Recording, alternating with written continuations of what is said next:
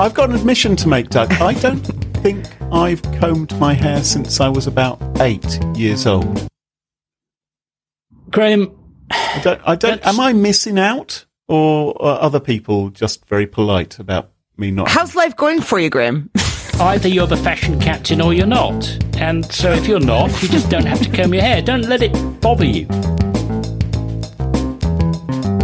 Smashing Security, episode 238, Fashion Captain, Fraud Family, and DEFCON, DOE, with Carol Theriault and Graham Cluley. Hello, and welcome to Smashing Security, episode 238. My name's Graham Cluley. And I'm Carol Theriault. And this week on the show, we're joined by a returning guest. Someone who hasn't been on the show for far better thing than that. Anyway, far too long. Paul Ducklin. Hello, folks. Thanks for having me back. Paul, what do you want people to know about you? Remind them of 3 things about you. My barnet is coming along a treat. I couldn't go to the barber when lockdown started. That means his hair, folks. Yeah, barnet hair. And so I just didn't go to the barber. And then it got to the point where I thought, golly, I have to go to the barber. And then it got to the point when lockdown ended and I could have gone to the barber, that I'd got past the point of thinking, this is annoying, I need to go to the barber. And I figured I'm going to see what happens. So all I can say is, Dr. Brian May, I'm a big fan of yours. I love your hair, but watch out, my friend. Ooh. I'm not bragging, but... Maybe that's enough for our listeners. Doug, would you send us a new photograph for your little... a nude photograph? No. That's what I heard as well. Thanks to this week's sponsors, 1Password and Offensive Security. Their support help us give you this show for free. Now, coming up on today's show, Graham, what do you got? DEFCON is what I'm going to be talking about. Duck, what about you? I have one of the world's cutest aquatic mammals, the pygmy hippopotamus bug. This is perfect. And for the and for the trifecta, I am going to the birthplace of the late, the great Eddie Van Halen. All this and much more coming up on this episode of Smashing Security. Now, chums, DEFCON, the world-famous hacking conference held annually in the seething hell that is Las Vegas. Who's been to DEFCON before? Duck, have you ever been to DEFCON? No, I've been to Black Space Hat, but not to Def Space Con. I like my time in Vegas, but a few days was enough. And I've never been to Vegas. You've never been to Las Vegas? Nope. Super weather. I have very little interest in going, unless someone can change it for me and say, this is why you need to go. I rather like Las Vegas. Yes, well, that's one reason why I'm not. I always wanted to go to the Hoover Dam because Art Deco, but it's like running out of water. It's terrible. Oh, is it? They've got real drought. Yeah, lowest ever, I think. Wow. I did go to the Hoover Dam once. I saw a man having an enormous mega slurp. You sent me that picture. Yes. That's awful. I don't want to know what that means. They are huge drinks. Anyway, DEFCON brings together security professionals, researchers, journalists, students, anyone else interested in the weird world of hacking. And they come together each year. There are multiple tracks of talks, hacking challenges, competitions, capture the flag, fun for all of the family, well, the nerdy ones at least, in the heat of Nevada. And yes, DEFCON is happening in Las Vegas next week. And when I say it's happening... In August? So they put it in August? Yes, this is when it happens. They do have air conditioning, you know. They're kind of famous for it. Yeah, but people like to go outside as well and not melt. Hackers like to go outside. Okay, I'll take your word for it. Well, DEFCON really is happening in person this year. Last year, the in-person element was cancelled. It was only virtual. So there are plenty of folks this year who are keen to attend. And there are, of course, some rules. DEFCON's telling people they need to bring proof that they are fully vaccinated and they must wear a proper mask at all times. Would that be enough to lure you to go to DEFCON in Las Vegas this year? Would an anonymous mask, a Guy Fawkes mask, be good enough? No. I see what you're thinking. No, they've got quite strict rules. According to the FAQ, that kind of thing isn't acceptable. And neither are scarves, ski masks, balaclavas, bandanas apparently won't suffice.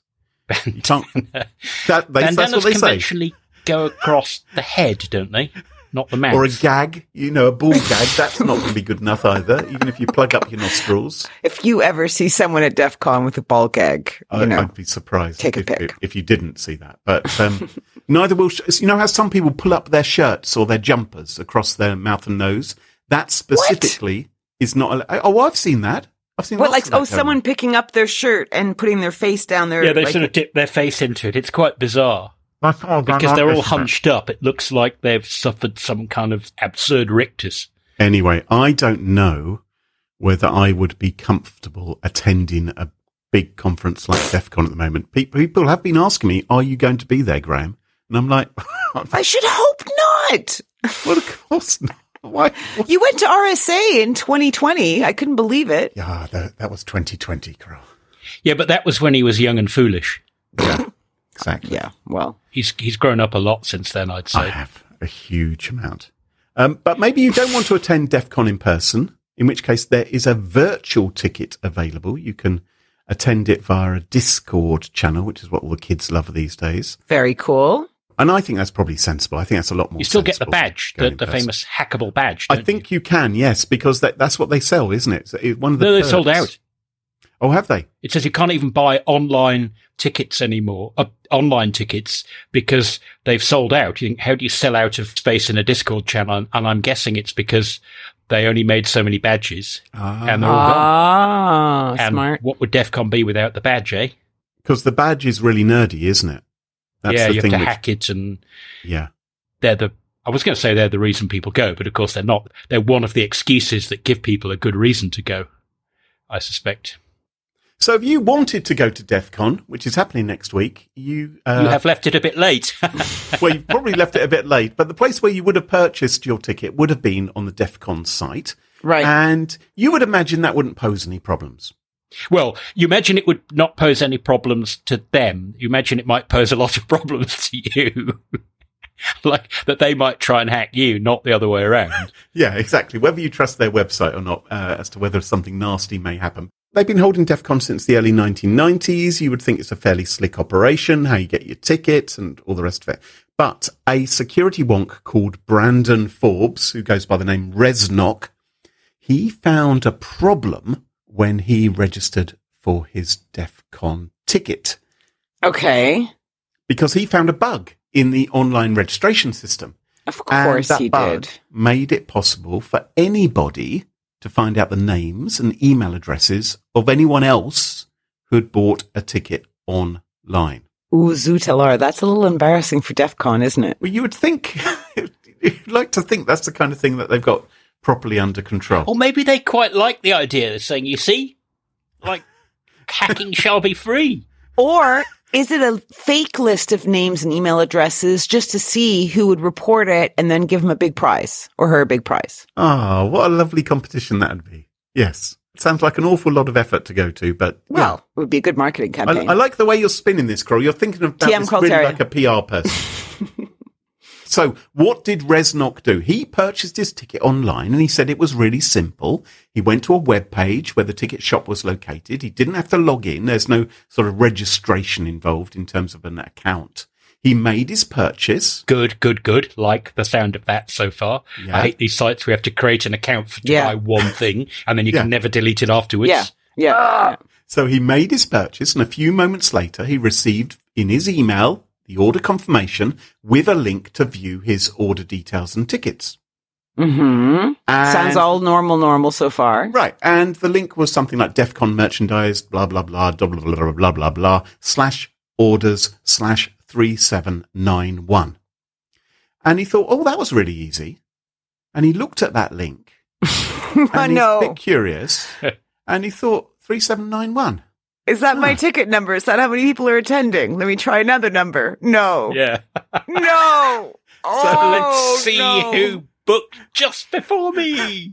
Exactly. So the first step he took was he took that URL, put it into an incognito window in his browser. So there are no cookies or tokens in play, and saw he could still view his ticket details. So anyone who put in that URL would see his ticket details. Yeah. So then, just like you've said, he changed the number from 3791 to 3790. But be fair, Graham, 4 digits. It's a big ask to guess. I mean, how many 4-digit numbers are there? There are loads. Must be possibly as many as 10,000. So this is what is known, as I'm sure many of our listeners know, an insecure direct object reference vulnerability, also known as IDOR. No, I think you say, duh, because it should be DOH, really, shouldn't it?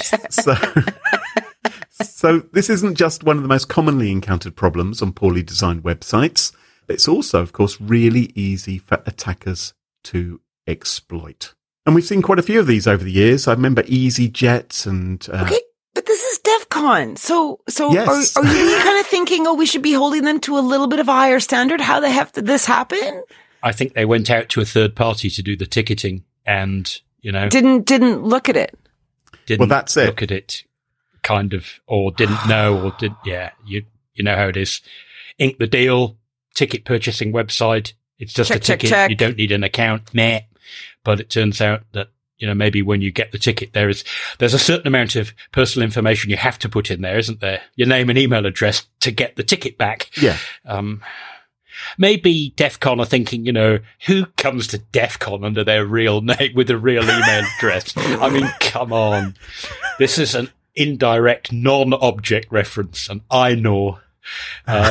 So I'd love to know how many of those names were Mr. Mickey Mouse. So you're quite right, Doug. Mr. Dead President, Mrs. So-and-so. Mr. Bobby Tables. Yes. Little Bobby Tables to you. In their defense, DEF CON had farmed out the running of the booking system to a third-party firm called Guest Manager, which, in some ways sort of says, well, that's not their fault, but it kind of also is their fault, because you think, well, how did they choose this company, and did they actually try it out for themselves? And with their kind of mindset, wouldn't they have spotted a problem like this? But also, any other online service which has used Guest Manager as their booking system presumably was vulnerable to the same flaw as well, and is likely to be suffering from the same snafu. Mm-hmm. Well, unless it's a special DEF CON only bug. Yeah. Like it could be Carole maybe onto something. Well, maybe they were waiting to see who would get the data and where it would resurface. Well, the good news is Resnock isn't a bad guy. He informed DEF CON, who reached out to Guest Manager, and the problem was fixed within about 48 hours. They put in some kind of token system, which made it a bit more secure. Okay, that suggests that maybe it wasn't a deliberate. Yep. I'm surprised it took. So how quickly did they respond once they were told publicly? Once they were told, yeah. The founder of DEF CON, Jeff Moss, also known as Dark Tangent, he replied to the initial report within 30 minutes.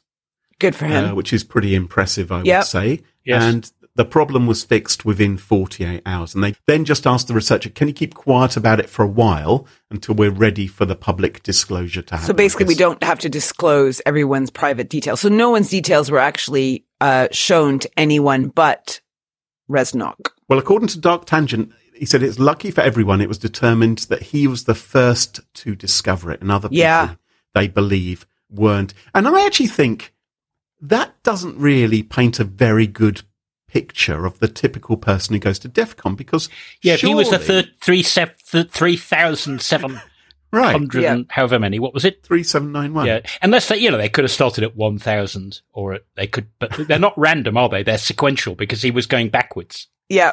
Because when he went forwards, he didn't get the next person hadn't signed up yet, and he got nothing. But when he went backwards, right? Yeah. The other good thing is, as far as I know, he didn't do what some researchers can't resist doing and say, "Oh, I'll write a quick Python script that downloads them all." He kind of did a few and then figured, I think I can infer from this. Yes. And he didn't go and leech all the data to prove that he could leech some of it. Seems like he was a decent chap. He wasn't doing it to show off particularly, or, to draw attention to himself. But yeah, it does cast all those other people who've signed up for DEF CON in rather a bad light, that none of them spotted the problem. So, well, no. All you can say is none of them reported the problem. Yeah. Well, that's pretty bad as well. Yeah, no, I know. I'm not just saying that. Yeah. I don't know which is worse, actually, now you mention it.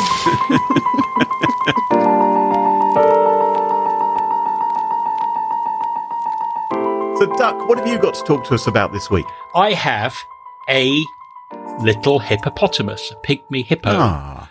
I need to look one of these up. They're very cute. They're from West Africa. They're sadly very endangered. But there's a security researcher whose real name, I believe, is Gilles Lionel, but he goes on Twitter by Topotam77. And as in Topotam, that's like he obviously likes hippopotami. And he found this flaw, another Windows flaw. This one didn't get the nightmare handle, like Print Nightmare and Hive Nightmare. He decided to call it Pettipotam, which I presume is a nod to the pygmy hippo. Yeah. Because he seems to love hippos. I like it when vulnerabilities get named. Do you remember the poodle bug? I thought that was very cute as well. I think that's much better than these bugs which suggest some kind of eternal hell or something, really dark and horrible and scary. Yes, like in the way that we had Print Nightmare, and maybe it was a bit of a nightmare. So when the next one came along that involved insecure ACLs on registry hives, instead of just calling it Hive Bug, well, let's use Nightmare again. So at least we didn't get here Small Nightmare. We got Pettipotam. And it's sort of not a bug. It's kind of a misfeature that sadly could affect many networks because of lots of Windows networks still use NTLM, the LAN Manager Authentication System, which Microsoft itself basically deprecated more than a decade ago, saying, don't use it anymore, folks. It was an older, less wise cryptographic age when we designed NTLM. And in particular, the way it does password hashing makes them vulnerable to brute force attacks because there's no salting. And it's also vulnerable to, I guess for a similar reason, to manipulator or what used to be called man-in-the-middle attacks, where you trick someone into authenticating with you instead of the real authentication system. And then you can use the information the client has naively shared with you to kind of finish the login in their name and they don't realize. And the more modern authentication system in Windows, or is Kerberos 5, which is what you're supposed to use. You're supposed to turn off NTLM altogether. Yep. But there are so many legacy apps and tools and administration things that need it that kind of a lot of people sort of never got round to it. What's interesting is it gives a kind of argument for software as a service a bit, right? Because if you were hosting this, you could say, look, we are pulling this offline. This will no longer work in, whatever, year X. And so you don't get legacy systems operating. Yes, I think that's an argument that a lot of cloud services do and have used, but even that doesn't always work. Remember recently when the pandemic really got going, a whole load of government portals in the US, it turned out they hadn't upgraded the encryption algorithms they were using on their websites, and they were supporting a hash function that had been deprecated and it was about to be blocked by all the major browsers. And they said, oh, golly, we haven't done those updates. We're sorry. It's like we're a few years out of date. But if you implement this blocking in your browser, which obviously then users just won't be able to get to services that aren't up to scratch, people won't be able to get to government portals and they're more important than ever. And they had to delay for a while. I don't even know whether they've got here yet. So that's the problem. Sometimes it's the kind of client side that shouts loudly. And you say, I'm going to refuse any connection unless it uses TLS 1.3. You think that websites would be in a position to do that now. And then it turns out that actually a significant proportion, either of your paying customers or of people in general, would take umbrage at that and say, no, I'm still using Windows XP and Internet Explorer, and I won't be able to get to your website. And sadly, when those people are a significant enough minority, unfortunately, even a cloud service sometimes can't pull the plug on outdated cryptographic technology and has to let it linger on as a sort of necessary evil. So going back to the pygmy hippopotamus, because I quite like the idea of it. I don't get why it's a pygmy hippo, but I do love the idea. Right. So, this French chap, Gilles Lionel, he's published some code which exploits this misfeature. Is that what you called it? A misfeature of... Well, it's not really a vulnerability because Microsoft kind of can't patch it because they've already said, don't use NTLM if you possibly can avoid it. Yeah. Because 10 years ago, it's still... We said stop using it because the way it was designed, it has these kind of implicit built-in weaknesses about things like how hard it is to hack or crack passwords and protection against manipulator in the middle attacks. So is it a vulnerability? Well, sort of. I guess what Microsoft has done over the years to keep NTLM alive but make it ever safer is they keep adding protections into various protocols on the network that might use NTLM authentication at some point. But the problem is they obviously haven't been able to go and identify every little place in the network or every protocol where an authentication using the outmoded cryptographic style might be possible. So if you're a system administrator worried about pygmy hippopotami racing around on your network, the real answer is to remove any legacy apps that are still reliant on NTLM and replace them. But that's a big ask, isn't it? Well, more importantly, what you need to do, because of course a crook could use what's called BYOB, bring your own bug, and bring an application that's still, or malware that uses NTLM authentication to achieve this result. Really, you need to stop accepting NTLM authentication attempts anywhere on your network. Right. And Microsoft has a little article that shows you how to do that.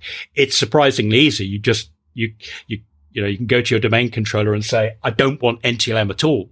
But for many networks, good luck with that, because something somewhere it's going to break, might snap, and you might not notice for a little while. And then suddenly, people can buy tickets to your fantastic conference, but maybe they can't get them issued afterwards. And then you're really stuck. Yeah. And the big takeaway for all the listeners that may not even have this problem is think about the legacy stuff that you might have on your home network or on your phone and stuff you don't use anymore that is just sitting pretty, and you can just get rid of it, right? Delete it. Have a little house cleaning. That's easier said than done though, isn't it? Because there's always that thing of, well, I never know when I'll need this app again. Or you can re-download it. You can download it again. Well, maybe if the problem is if it's a legacy app, you might not be able to. It's like if you suddenly decided, I know, I'll just go back. I want to download Office 97 because I love that more than this ribbon Office. Good luck. You need to get help if that's the situation. Did that have the paperclip? You definitely wouldn't want to download that one. I heard they were coming back, the paperclip. I heard a rumor about that. Right, me too. And it was just so... Maybe you can come on the podcast. Is this supposed to be a family-friendly podcast? Because I think by mentioning Clippy, you've kind of... You're going to create a lot of anxiety. Clippy. I forgot his name. Everything's gone wrong since David Bowie died, and it feels to me like the re-emergence of Clippy would prove that. Clippy. Carol, what have you got for us this week? Okay, so we're going to head to the birthplace of Eddie Van Halen. Do you know where this is? Somewhere in the Netherlands. Yes, the land of Gouda and clogs and tulips. And I've never been to this particular town of Arnhem. I've been to Amsterdam. I love it, actually. I've always wanted to live there for a bit. I think it'd be a cool place to live for a while. A bridge too far. In fact, yeah. But we're going to Arnhem. And the reason we're going there is because Dutch police have arrested a 24-year-old man last week for developing and distributing a phishing framework or phishing frameworks. According to Hacker News report, cybersecurity group IB said that this young guy seemed to be tied to the cybercrime syndicate codenamed Fraud Family.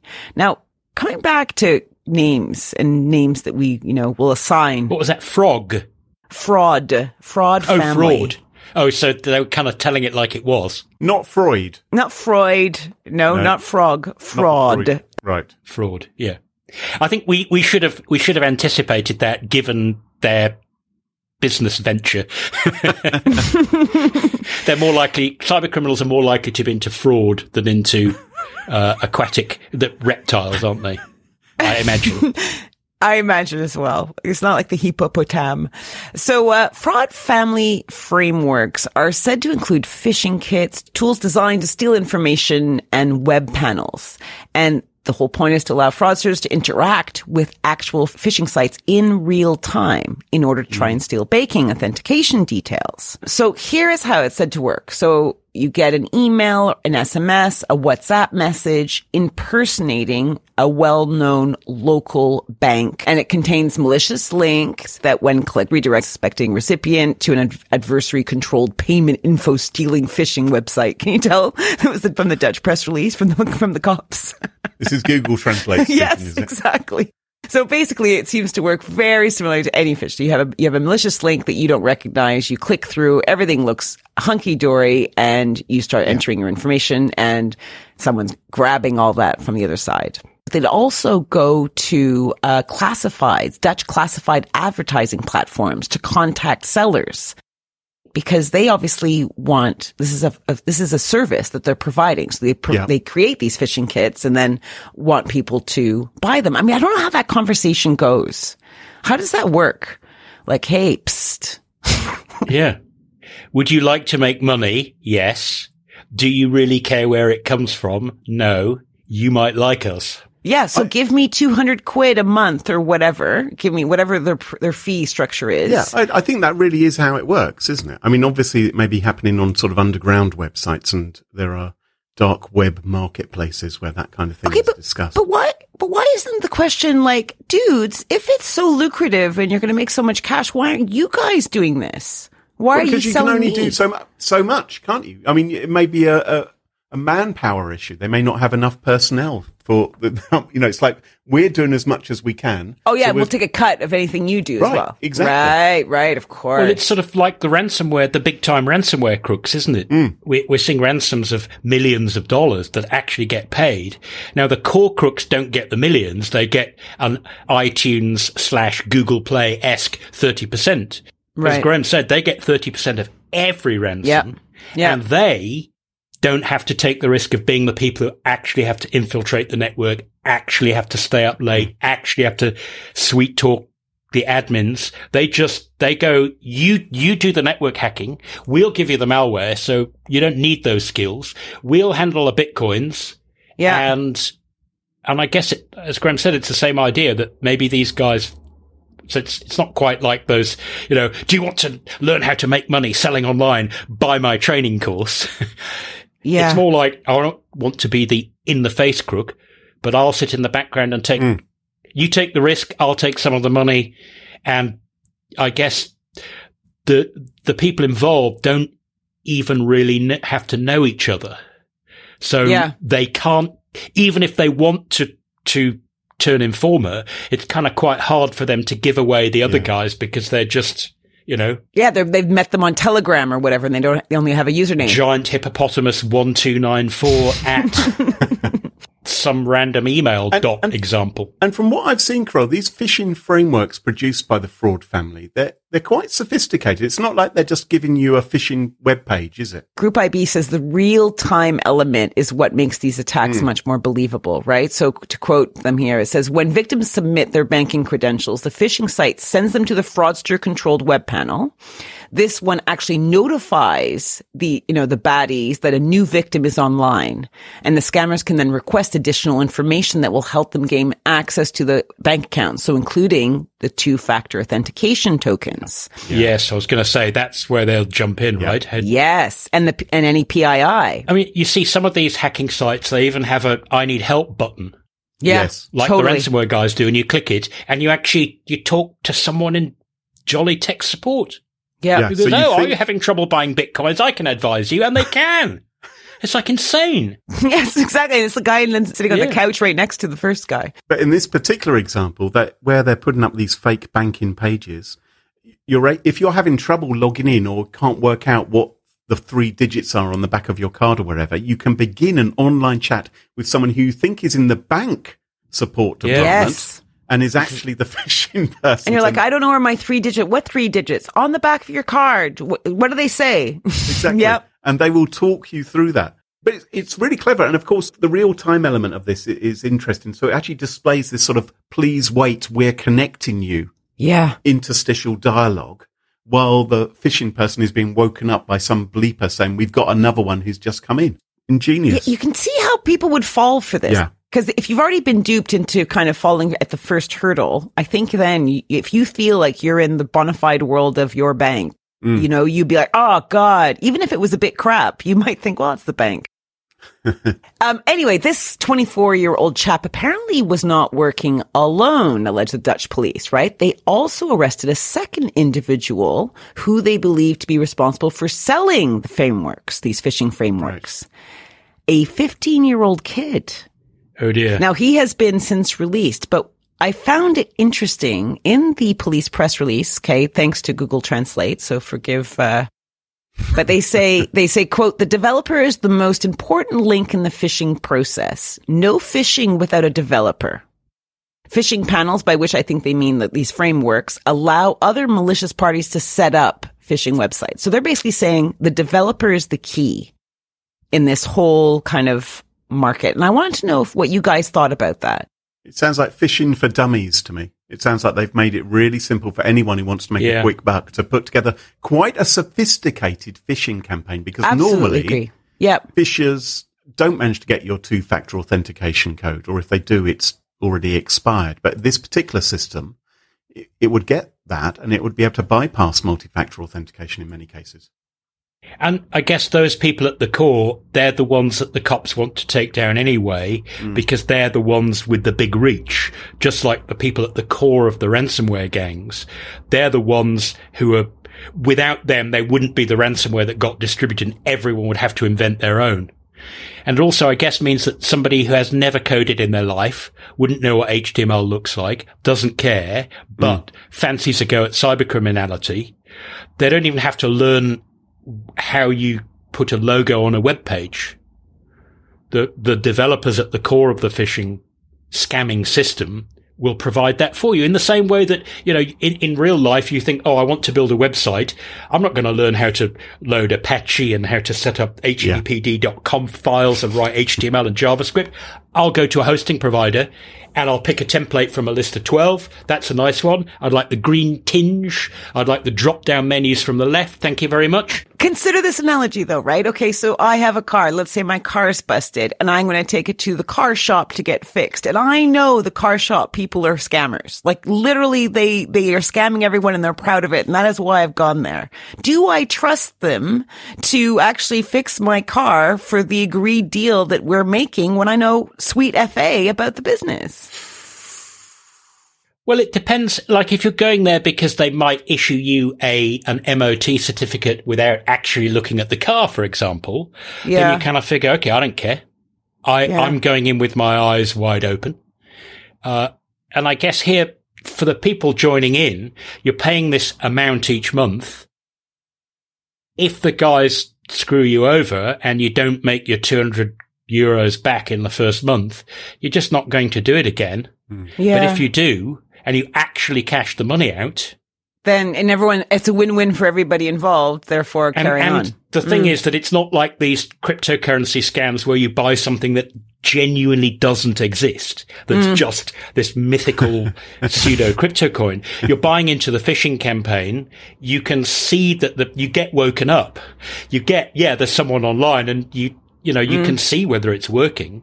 Well, it seems to be working because Softpedia reported that at the point of writing, so this was 2 days ago, their article, no less than 8 Telegram channels run by Fraud Family have been uncovered, with the channels collectively having 2,000 subscribers between them. So this is all directed at just Dutch residents and Dutch banks. So this is really people living outside the Netherlands may not encounter this problem, but I think it just goes to show that phishing is still rife. You kind of feel like it's so old hat. Yeah, and it's not all about the huge scale gangs either, right? The mistake people make with ransomware. Oh, no one cares about little old me. It's like the Reveal guys, they're only interested in $70 million ransoms, like as happened in that Kaseya hack. And it isn't. There are plenty of smaller time crooks who figure they don't want to be in that massive spotlight. They're just, and if you're a 15-year-old kid, You're just thinking, I want some new trainers. yeah. Do you know what I liked about this story, Carol? What? Was that the Dutch police infiltrated the Telegram groups where they were chatting, where the fraud family and their affiliates were working. And they posted their press release about the arrest of the gang members. So everyone would see that they were onto them. Maybe they'll get some details as to who else has been buying stuff from them as well. I guess we'll have to wait and see whether more arrests. Yeah, there may be people, some of them who aren't very old, who suddenly realise that actually, worse than the cops knowing, someone's going to tell their mum. Yes. And then it's going to be really bad. Don't tell Mummy! Cybercrime is at an all-time high and it's not slowing down, so why should you? This August, you are invited to Security Summer School, a brand new webinar series hosted by the 1Password team. Learn from security experts at top organisations, hear about sizzling security trends, and get quick tips for building a culture of security at home and at work. You can get exclusive perks like 1Password swag for attending events, the chance to network with top security leaders, and much, much more. Find out more and enroll now at www.onepasswordsummerschool.com.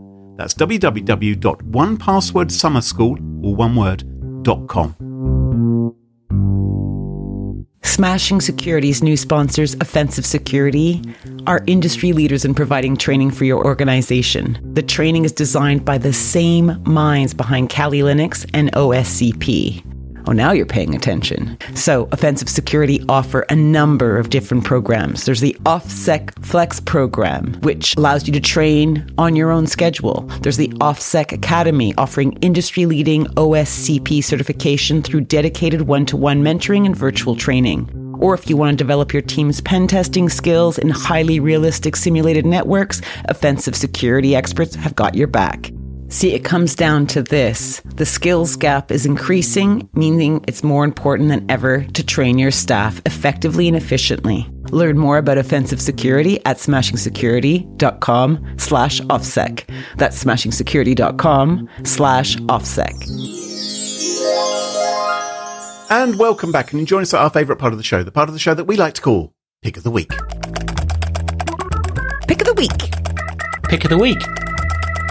Pick of the Week is the part of the show where everyone chooses something they like. Could be a funny story, a book that they've read, a TV show, a movie, a record, a podcast, a website, or an app, whatever they wish. A product. Come on. I'm pitching myself here. Yours are nothing compared to mine. Mine will is awesome. revolutionise people's lives. Excuse me. Let me finish my spiel. It doesn't have to be security related necessarily. Should it be? That's a relief. Now, my pick of the week this week is not security related. It is something rather wonderful, which started as a comic strip and now you can buy it in volumes and read all the tales in one book or a series of books. It is The Rise and Fall of the Trigon Empire. Oh, I've never heard of this ever. Never heard of this. Oh, is this a Whovian thing, Graham? It's nothing Whovian. It's not Trekkie. It's not even Columbo. The Trigon Empire was a comic strip that first came out in the mid-1960s. Words and pictures by Mike Butterworth and Don Lawrence. I remember it fondly when I was reading the pages of Look and Learn magazine in the 1970s. Look and Learn was a weekly educational magazine, which my parents thought. That's what Mum allowed you. The best bit was the Trigon Empire, where things went a bit crazy and wasn't about how helicopters work and things like that. So the Trigon Empire stories, they're based on the distant planet of Electon. It's a strange mixture on Electon. They have like futuristic technology like anti-gravity ships and ray guns. But they also have Roman and Greek architecture and legionnaires and great big battles. I absolutely adored this comic strip as a young boy. And my son, who's 10 years old, loves it as well. Does he love it because it's great, or does he love it because he knows what's good for him? He loves it because it's great. All the things which he knows are good for him. Dad, it's really wonderful, Dad. He genuinely... I like Trigon, Dad. He thinks it's great fun. There's lots of battles and good stuff. The Trigon Empire, the rights to it are now owned by Oxford-based Rebellion, who also own Oh, that's cool. I know some people that work there. Well, they also own Judge Dredd, I think, and they make video games and all sorts of stuff. Judge Dredd will never catch on. Like, who would need a society like that? What's very cool about comic strips from the 60s and before is that they were done by hand, right? So literally done by hand, like painted, rather than hammer gouache, and watercolor, not on computers, right? Like it's all hand drawn and all hand painted. And then like it's a lot of work. The amount of times you can't just adjust things, right? You got to redo them.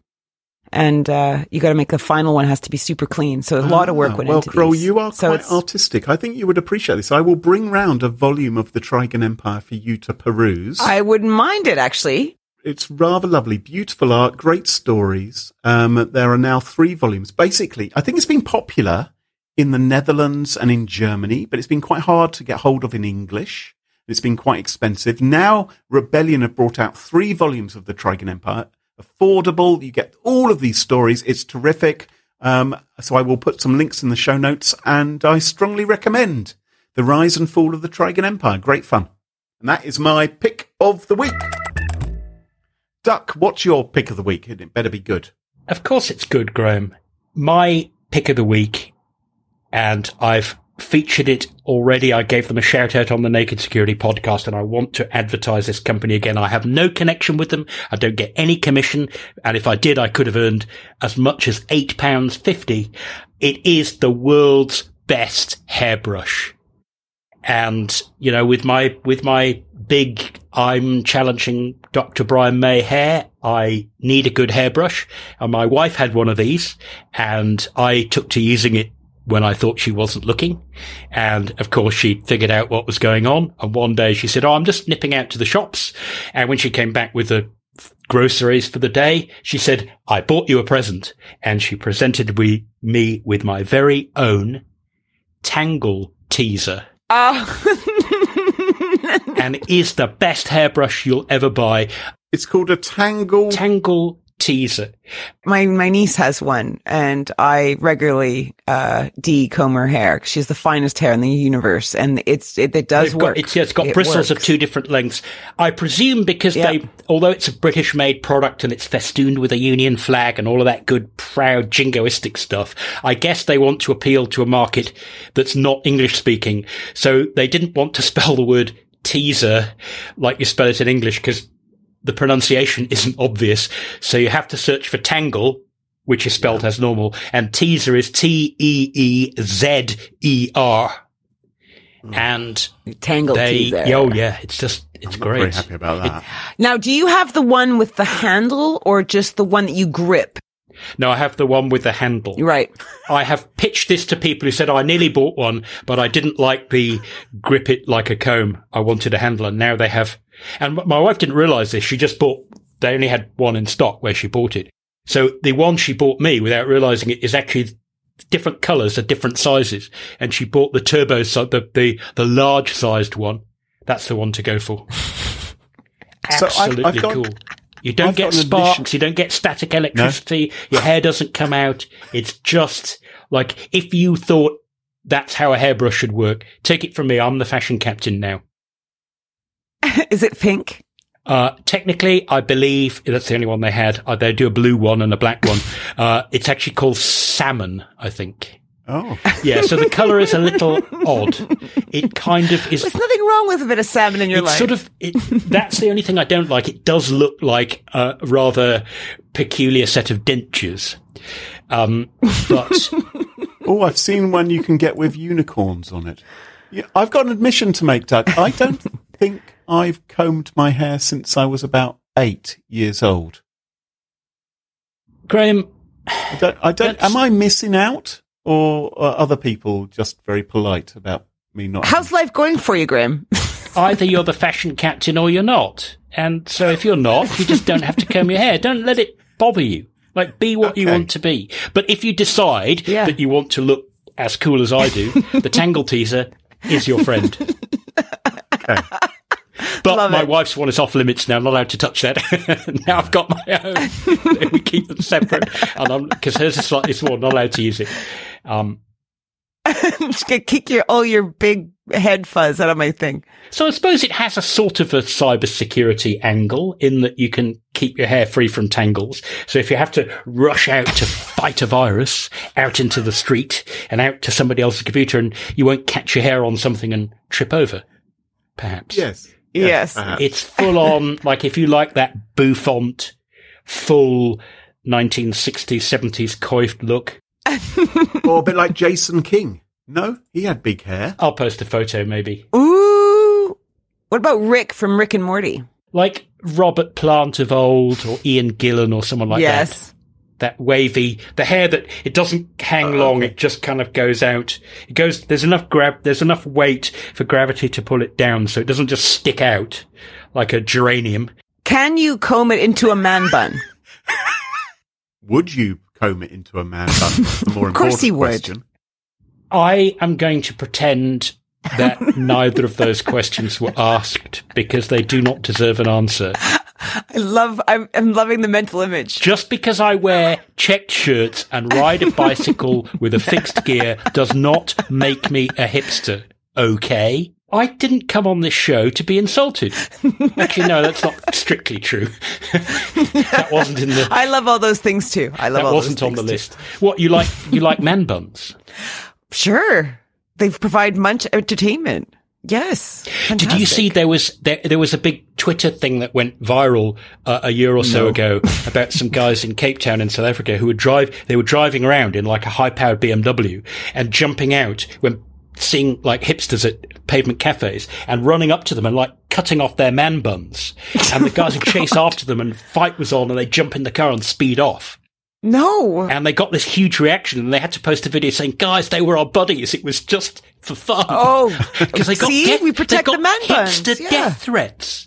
Good. Well, not death threats. For but, cutting off men buns. What if someone came along and cut off all your locks?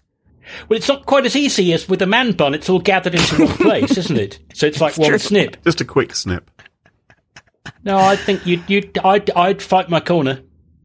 I tell you what, I'd wield that tangle teaser, like lash 'em back with it.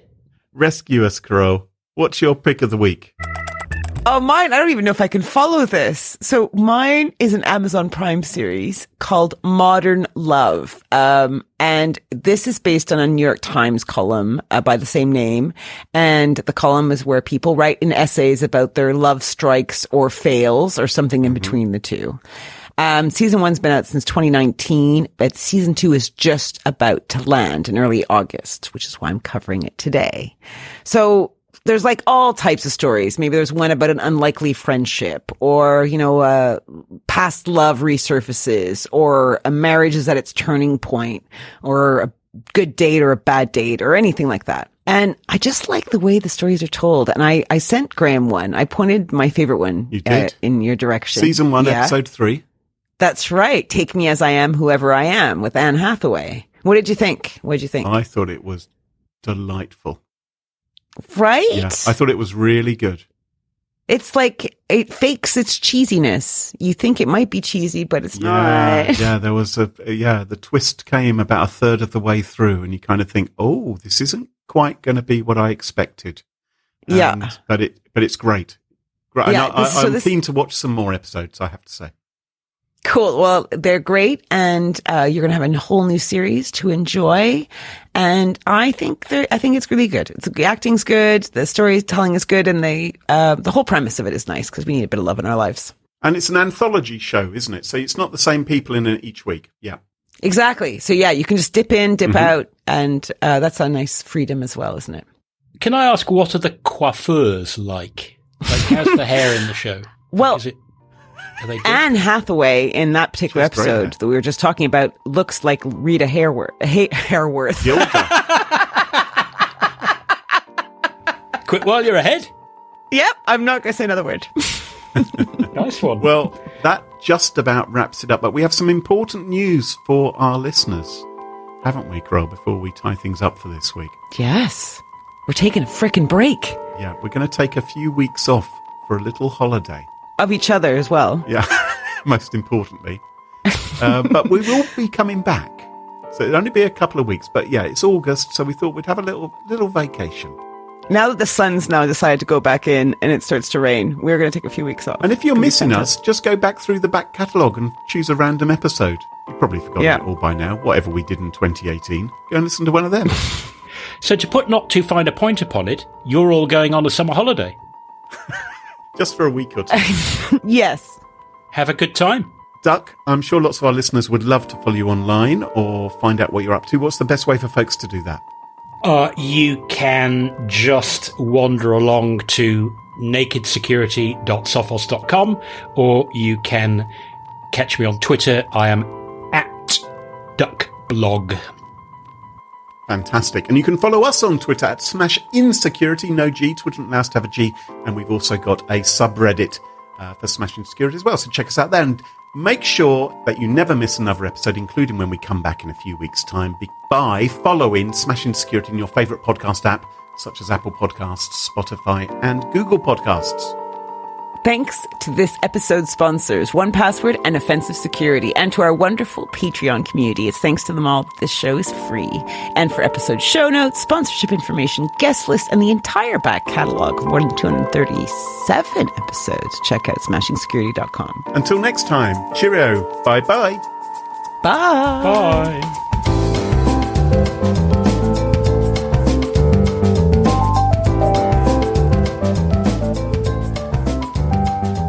See you in a few weeks. Graham, no one's crying. No one's going to cry. They are. They're going to be bereft.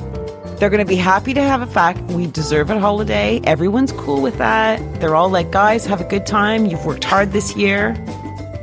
You deserve a break. They're going to be at their cabin. They're going to be, camping somewhere. It's all cool. All right. Mask up, everyone. Stay safe. Don't go to DEF CON. Okay, Dad.